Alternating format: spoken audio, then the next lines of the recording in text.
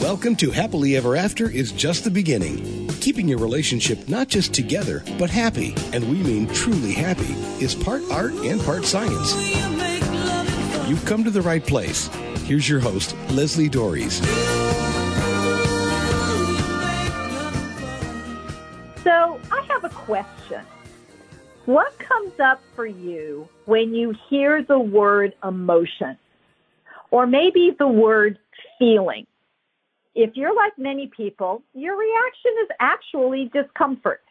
And I often hear from my clients that feelings aren't logical, which by extension means they are somehow less valid or informative than thinking.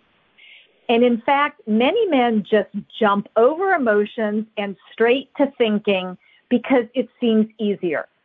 But the truth is, our emotional system is our primary system. It's the one we're born with, and it's the one that keeps us alive. Yes, it can be confusing. Yes, it can be challenging to not only deal with your own emotions, but those of the people around you as well. But mathematics and reading were once confusing too. The difference? You spent time learning those subjects. And too bad there isn't a class titled Emotions 101, but today my goal is to rectify that. And to help me, I'm joined by writer, coach, and facilitator Peter Van Winkle. So Peter, thank you for coming on the show and talking about this interesting but seems to be ever-present question about feelings versus thinking versus I don't know what all. Yeah, well, thanks for having me, Leslie. You wrote a piece for the Good Men Project titled A Guide to Feeling for Men, which you talk about this feeling versus thinking kind of dilemma that I think many people find themselves in, but I think men especially find it challenging. So what makes feeling so difficult for men? Right. Well, I think feeling is difficult because it was disincentivized and it's trained out of us. Somebody said to me the other day, oh, people think that little boys don't feel as much as little girls. And I just had a baby boy and he feels everything. He feels angry. He feels sad. He feels excited. And we all know what it looks like when a baby is, has got it just rips through them. And somewhere along the way, we shuffle the little girls into one bucket and we shuffle the little boys into another bucket, and that gets sort of more and more twisted.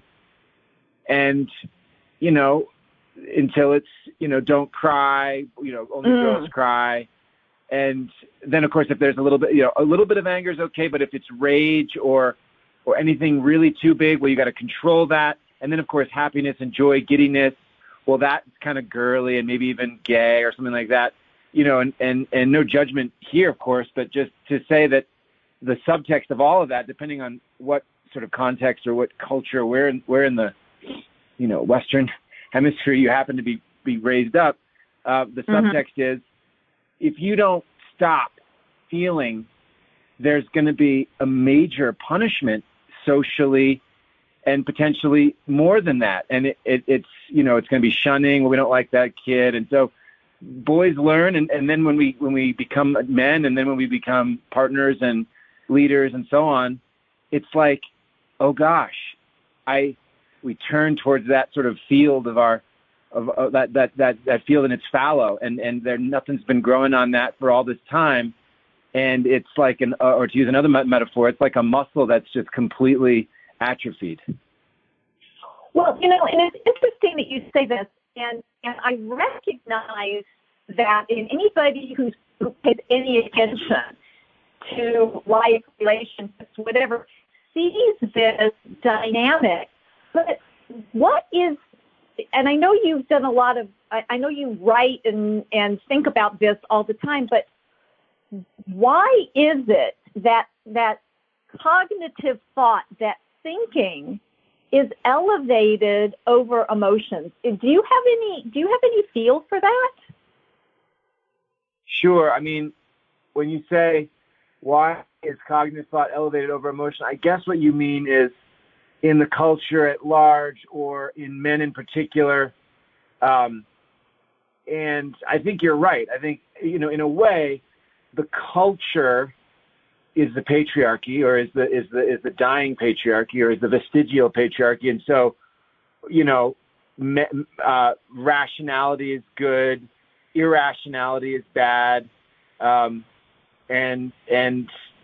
I imagine it's going back to control. I mean, the Salem witch trials or sort of similar manias throughout history where a sort of subversive or even, an element of the culture that was seeking to potentially provide some sanity and some healing and an insane or some feeling is just totally brought out because it's the Pope can't control it, the Emperor can't control it, Caesar can't control it, or whoever it happens to be.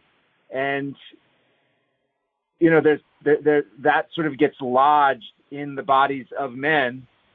And, but like you point out, not just men in the culture at large. It's sort of like, it's the better emotion. It's the better, activity because it's more productive. But of course, what does productive mean? It means good for capitalism. It means good for keeping things organized. It means good for keeping the wolves out of the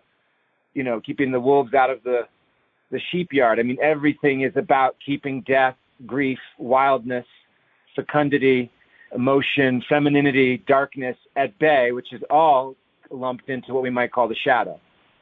Right. But the reality is we can't keep it at bay because whether or not we want to acknowledge having feelings, we all have them. So, got it. I mean, so it kind of throws me to that Dr. Phil question. How's that working for you? Because it seems, right. I mean, because I know that emotions are seen as feminine and weak and all this other stuff, but on some level, part of the reason why we do, as a society, why we do a lot of things, go to war, whatever, is because of a feeling. We feel threatened, right? So, yeah. This country, this tribe, this whatever is threatening us, and so there's this feeling that we want to preserve it. So I'm a little confused here. Help me out. That's a great point. So I'm going to paraphrase it just so I can get a handle on it. But your point is, okay, so rational thinking is elevated in the society, and yet when we go to war, we seem to go to war sort of on the roller bearings, or with the wind of the emotion of people behind us. And that's a really interesting point, because emotions are sort of, I think what that reveals is the sort of nefarious understanding of the powers that be, that, like you said, we all feel, we all have emotions, and the job of any good sort of empire is to create a structure that keeps the emotions essentially out of view of anything that would disrupt the machinations of the capitalist structure. But then when it comes time to, take on somebody else, which, by the way, in the background always fuels the military-industrial complex, give people, because the thing is, like, emotions are not going to be productive when we're fighting against each other. But if we can find a common scapegoat, and Charles Eisenstein wrote an article about this just this week called Mob Morality and the Unvaxxed, which is a really amazing look into how this exact thing is being mobilized. I mean, right now, in the sort of the latest victim or the latest scapegoat in the culture war is now the unvaccinated. And so people's emotions are being used against them. And so emotions are here.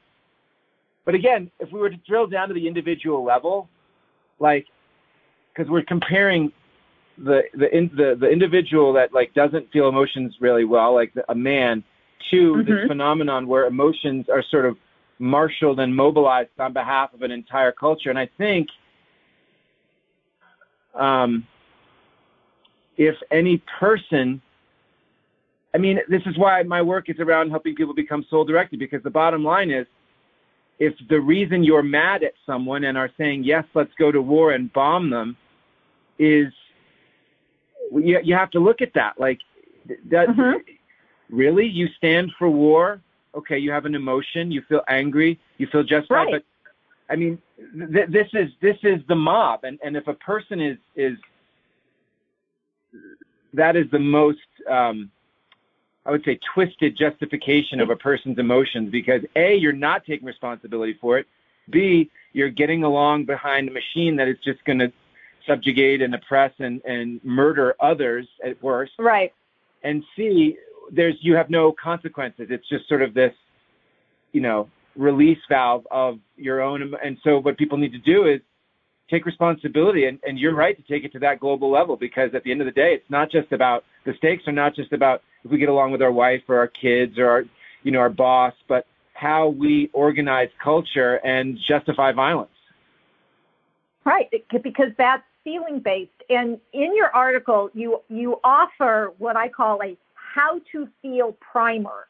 And you talk about some things that will support a more positive outcome in terms of acknowledging and managing our own feelings. And so I'd like to start with the first one. You talk about mindset. So, I mean, and of course, that's one of these, buzzwords right now. But what exactly are you talking about when you talk about mindset, and what makes it important in terms of feelings? Yeah, and I don't have the article right in front of me, but I think what I meant by mindset is, and maybe if you've got it in front of me, you can tell me if this is what I meant, but recognizing what it is we are doing, like attempting to do. So, for example, if we are, now I remember what mindset is. So mindset is, we're not going to feel our feelings so that we can go back and win the argument once we feel our feelings. We get into an argument at work or at home. Well, let me go out and feel my feelings so that I can get clear, so that I can come back in and blast you, right? Like, that's not the intention. The mindset might as well be called intention. The intention is, I've got a charge. I've got a lot of energy in my body. It could be sadness. It could be overwhelm. It could be anger. It could be fear. I don't know what it is, but my mindset or my intention has nothing to do with anybody else. I mean, it might have something to do with somebody else if I'm going to make myself safe and set a boundary. But ultimately, our mindset is about taking the step to set an intention to say, I'm going to enter into this sort of crucible of letting my emotions have their way with me, so that I can be more or less controlled, whipped by these interior forces that I don't understand. And really what they just want to do is rip through us and have us acknowledge them and honor them, and then move on through, so that we can come back and respond to the situation rather than react and, sort of keep score and all that. Right. Well, you said something that I think is a really critical point, and I apologize because I don't remember exactly the words you used, but it was talking about that moment when somebody recognizes that something is going on inside of them, and you label that, well, they're having a feeling, right? They might be feeling anger or frustration or fear. And I'm wondering if that may be where people kind of miss it, that they don't recognize that. Does everybody recognize that that's happening, or is that really where the first step is? That, Definitely. My body does something. My body, what something? That my body is actually doing something. I'm feeling like maybe my face is hot, or my stomach hurts, or there's an actual physiological something going on, right? Totally.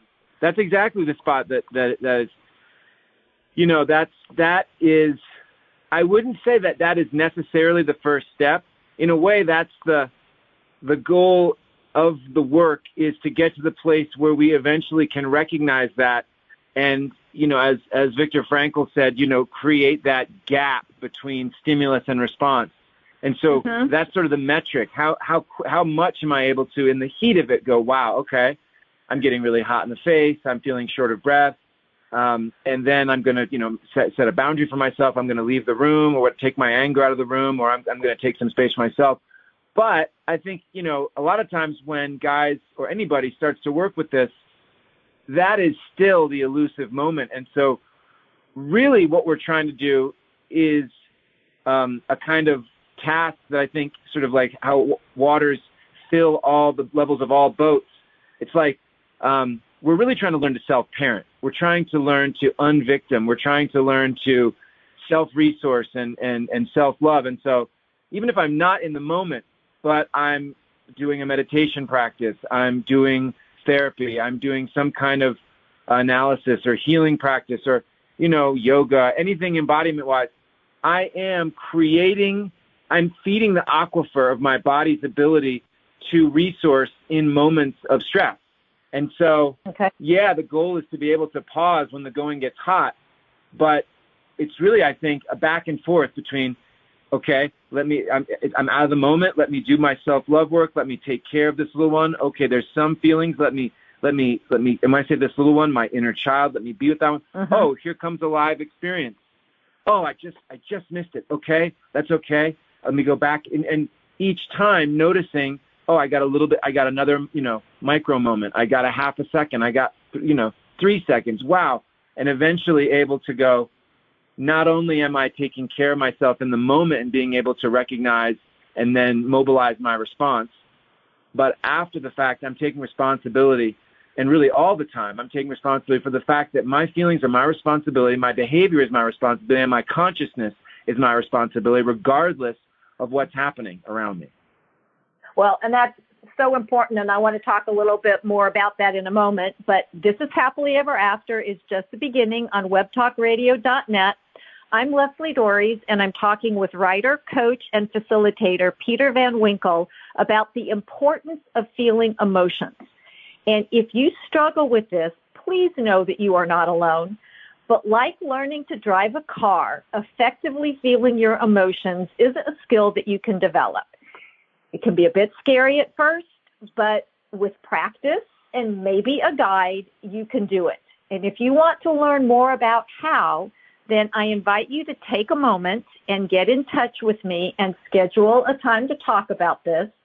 You can reach me by email at Leslie, Lesli, at foundationscoachingnc.com. That's FOUNDATIONS, coaching, N as in Nancy, C as in Charlie.com. Or you can reach me by phone at area code 919-924-0463. Again, that's 919-924-0463. And now I want to get back to continuing this conversation about emotions, feeling, and how people can learn to do this better. So, Peter, in the article, and you just mentioned this briefly, you talked about emotional resourcing. So what is that? Yeah. It goes back to this self-parenting idea. It's like taking care of ourselves. It's like when we send our child off to school or off to camp, right? We make sure that they've got their bag lunch, their extra water bottle, their change of clothes, their sun protection, their hat, whatever they got their resources so that when the moment comes, they can reach for whatever. For men in an emotional situation, when we are accustomed to feeling like we need to quickly react, we might learn to pause, draw breath, feel our feet in the earth, maybe look out the window if there's one nearby, maybe self-massage. We can get to a bathroom, take a drink of water, and just breathe for a few minutes to get away from the situation. Maybe listen to some music, roll down the window. I mean, all of these are a kind of way of introducing, some kind of a resource, a tactile resource, a physical resource, a psycho-spiritual resource, an emotional resource that sort of gives us more resource, for lack of a better word, maybe if I need another word, I was like, give us more ammo, so to speak, than just sort of getting by on like the thing happened and I'm going to fire back with all I have. Because a lot of times, I think we all know that is almost 99% of the time not actually the best course of action. Yes, absolutely. Yeah, I mean, and this is where I get a little bit crazy with some relationship advice about don't ever go to bed angry. And it's like, okay, please just, well, I mean, and I suppose the solution to don't go to bed angry is deal with your own anger, but don't continue to have a conversation with your partner at 3:00 in the morning, because that's not going to go well. I mean, this idea that there are ways of approaching these things that, kind of why I talked about, having an emotion 101 class, because nobody's actually taught this. And in fact, what you said earlier, and I recognize, is that people are actually taught the exact opposite, right? They're not taught to, I'm having this feeling. Let's take a moment and figure out what that's about, as opposed to just acting on it, or in the case of a lot of people, actually just suppressing it. So it sounds like people have actually been taught opposite to what is actually helpful. Am I even on the right track there? Oh, definitely. I think, emotions, the whole culture is afraid of emotions. I mean, the fact that we've got, Michael Phelps having to appear on the Olympics, reassuring everybody that Simone Biles, a woman, by the way, right, is okay, is okay for having some depression and having some anxiety or whatever she's dealing with. Some mental, like, it's 2021, and we need to be reminded that it's okay to not be okay. Like, the fact that sentence is even brand new just tells you all you need to know about the culture cannot handle, especially, on a sort of mass culture level, like TV. And I mean, everything is keep it positive, keep it peppy, keep it going. And I think, it speaks to our fear of death. I think it speaks to our fear of losing control. I think it speaks to our fear of being exiled from the tribe. And all of these things keep us sort of, lying to ourselves and lying to each other, and worst, lying to children and having them think that they've got to show up and somehow have it all together. So, kudos to Simone Biles, and kudos to, Naomi Osaka and Michael Phelps for being like, yeah, okay, well, you know what? Getting a gold medal, even competing, is not everything. Because that gives people, for every one of those people that does that, it gives people the sense of like, gosh, maybe I can be okay just feeling anger or sadness or anxiety or depression or whatever. Well, because you and I both know that not feeling it, first off, I should say we do feel it, not acknowledging it and not dealing with it. The actual process of suppressing it actually makes the whole process worse. It's sort of like, when somebody says, don't think about pink elephants, what just popped into your head, right? So it's like, well, don't feel this. Well, it's not going to go anywhere, where it's just going to bubble underneath the surface and come out in uncontrolled and quite frequently unproductive ways.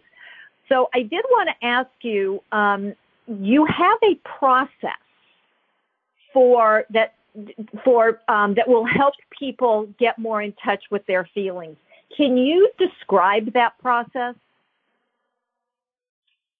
Yeah. This is from my article, How to Feel. Is that what you're talking about? Uh-huh. Mm-hmm. Yeah. I'm trying to remember what I wrote, but I think the rough idea is like this. So what I say is, what we're shooting for is to be able to feel the feelings on the fly and to be able to identify them and respond on the fly. Now, obviously that's not, especially at first, that can be tough. And at any stage that can be tough. I mean, for me, that's tough. But the best time to work with this is when the sort of situation is over. Let's say it's a fight with your partner and it's not going anywhere, and you're at your wit's end, and somehow or another you're taking a break. He or she or they is is going for a walk, and you've got a half an hour, you're going for a walk, whatever it is, you've got some time to yourself. And the first thing I say is when you've got that time, just make sure what I recommend is find a place that you can go by yourself where you can be safe. And I talked about, in this instance, the resources of, space and time, maybe even soundproof. If you can get into another building, have some water, have a blanket, maybe have some music. The idea is set yourself up. I'm going to sort of explore. Now, that's the ideal, but we don't always have those things. But the idea is get away and get some time. The next is to, I would say, sit very still and very quietly. Try to still the mind. Don't rehash the argument and sort of send it into the left brain. Actually breathe the content or the emotion or the overwhelm down into the body, down into the body, and just notice what else happens. It's kind of this iterative process. And maybe another sensation comes up. Okay. And now maybe you go back up to thinking. So now we say, no more thinking, come back down into the body.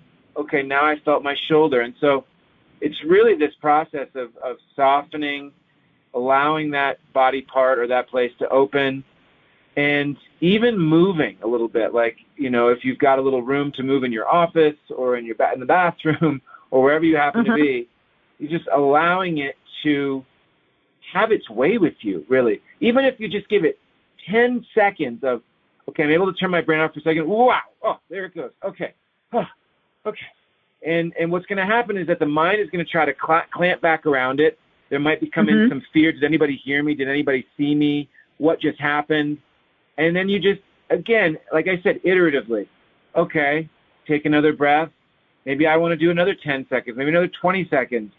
And allow, and there's further ways to get into this. There are practices and specific breath patterns that work for different emotions. So a lot of times people don't know what they're feeling, but for example, if you're feeling fear, it can help to work with continuous inhale, long exhales.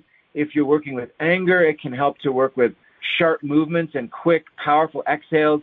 If you're working with depression, it can really help to work to move the feet and let the head go and get the body just moving. And so, but on a basic level, right, that's getting into specifics. On a basic level, it's take space, move the breath, get it into the body, and get curious iteratively. Again, when you start thinking, come back into the body.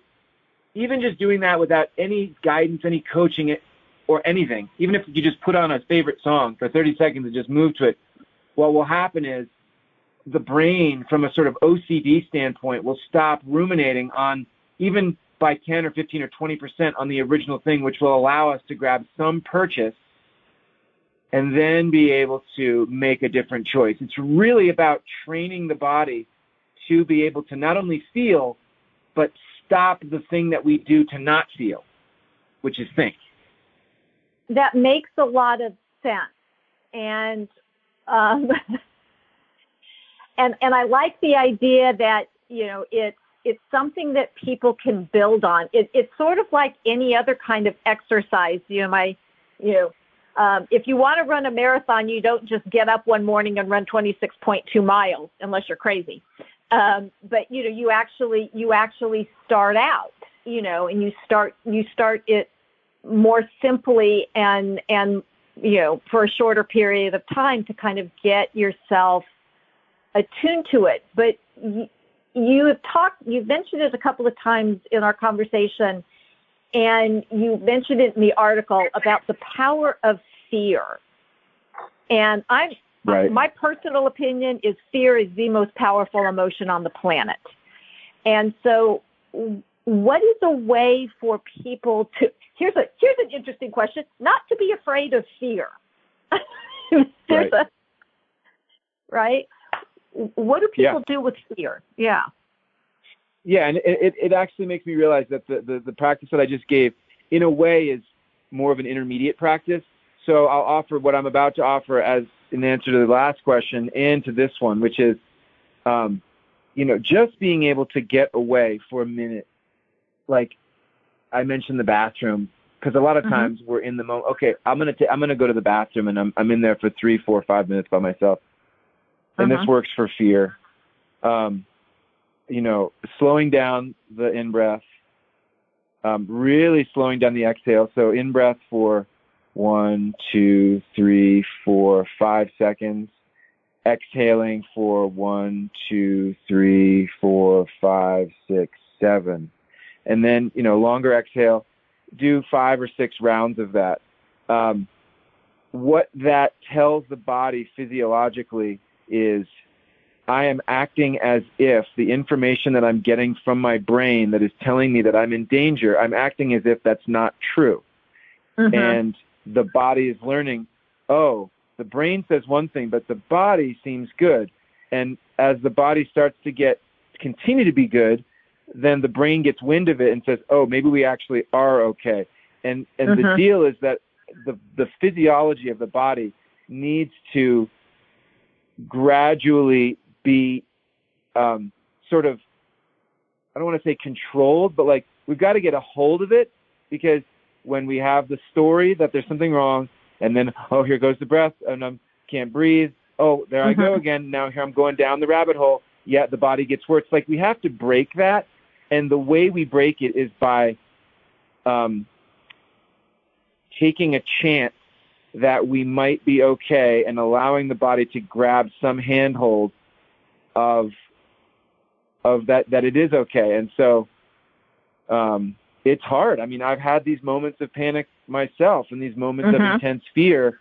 And, when those come, we have two choices. We can believe it and freak out or reach for whatever our drug is, or we can stop and, it's agony. It's agony, but it's the way out. The way out is through.